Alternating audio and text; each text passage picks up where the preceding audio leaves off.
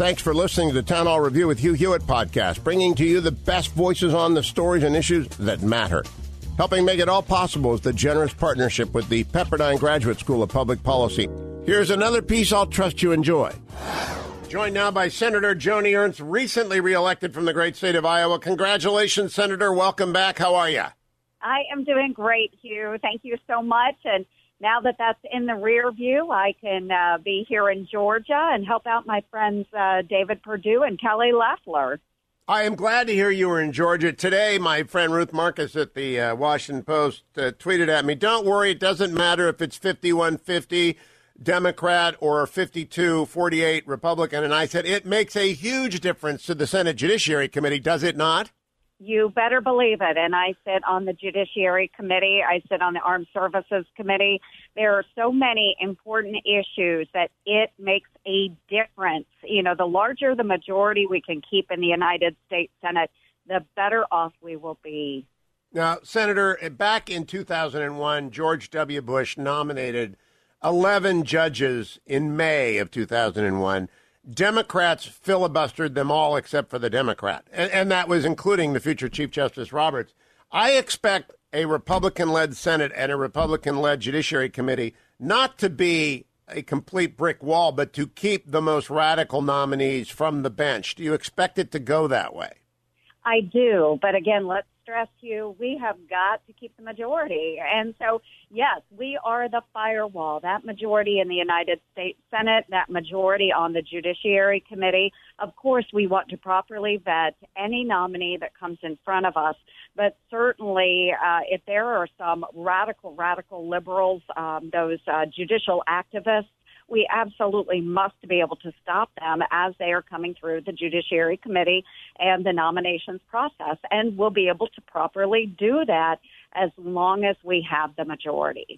Now, when an elegant and smart lefty like Ruth Marcus, who is my friend, says, "Don't worry, Joe Manchin is going to be your firewall. He'll stop breaking the filibuster." And I saw Senator Manchin say he wouldn't vote to break the filibuster.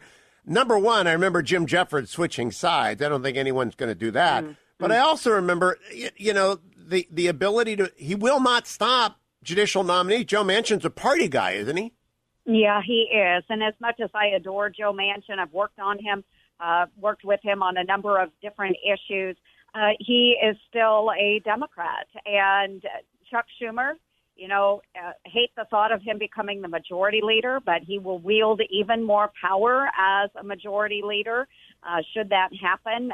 But, you know, he controls the power, and he's not going to give Joe Manchin what Joe Manchin wants if Joe is not toeing the line for Chuck Schumer.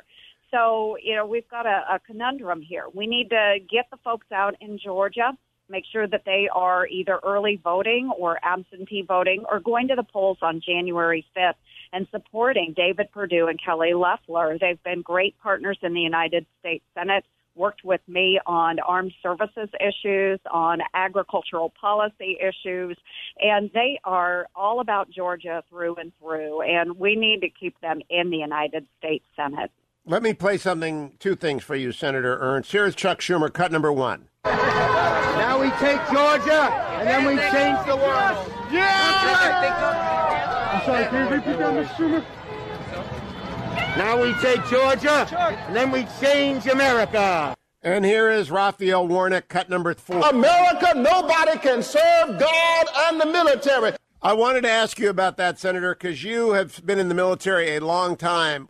I'm sure you've seen both Chuck Schumer and Raphael Warnock make those statements on TV. Yeah. How do you react to both of them? Well, first, let's address Mr. Warnock first. And I am greatly offended by that. I served my country in uniform for over 23 years.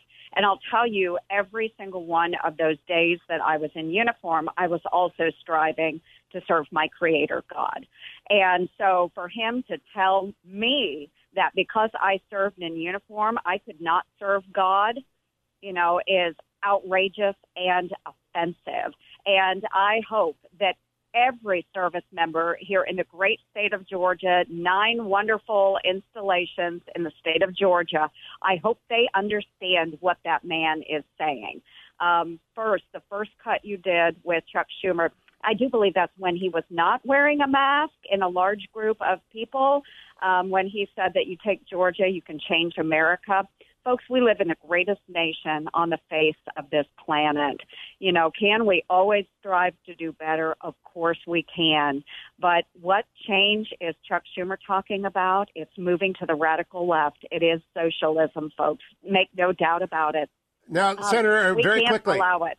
A lot of people want to play down Reverend Warnock's you can't serve God in the military by saying he meant you can't serve God in violence. That's not what he said. And this is not a religious test. It's a political evaluation of what he said. It absolutely is. And I tell you, there are the best men and women serving in the great branches of our military all around this world, and they are striving to keep peace. They are striving to serve God. It is not what Pastor Warnock was saying at all. Senator Ernst, congratulations. Great that you were back in the Senate for 6 years and you're working in Georgia for David Perdue and Kelly Loeffler. Great to have you on. Thanks for listening to the Town Hall Review. I want to talk to you for a moment about a group I've done work with for years, ADF, the Alliance Defending Freedom. You've seen how your freedom is under attack? Go to townhallreview.com to find out how you can join Alliance Defending Freedom to help ensure the opponents of freedom don't dictate your future. That's townhallreview.com. If you enjoy your podcast, take a moment, tell a friend to subscribe today. This is Lanhee Chen of the Hoover Institution for townhall.com.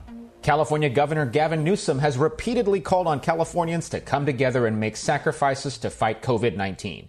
The request would have been better received if, at the same time, Governor Newsom wasn't off violating his own public health guidance by dining with a group of lobbyists at one of America's most posh restaurants, or sending his kids to a Sacramento private school in person while many California schools remain closed for in-person learning and millions of students slog their way through online classes. The problem with Newsom's hypocritical actions is that they undercut the very healthcare professionals and scientists whose advice he is asking Californians to follow. It makes those of us who live in California wonder who we can trust and what guidance we should be listening to. At a time when we need leadership and clarity, Newsom has given us hypocrisy and confusion. California's voters won't soon forget his shortcomings. I'm Lanhee Chen. Publicpolicy.pepperdine.edu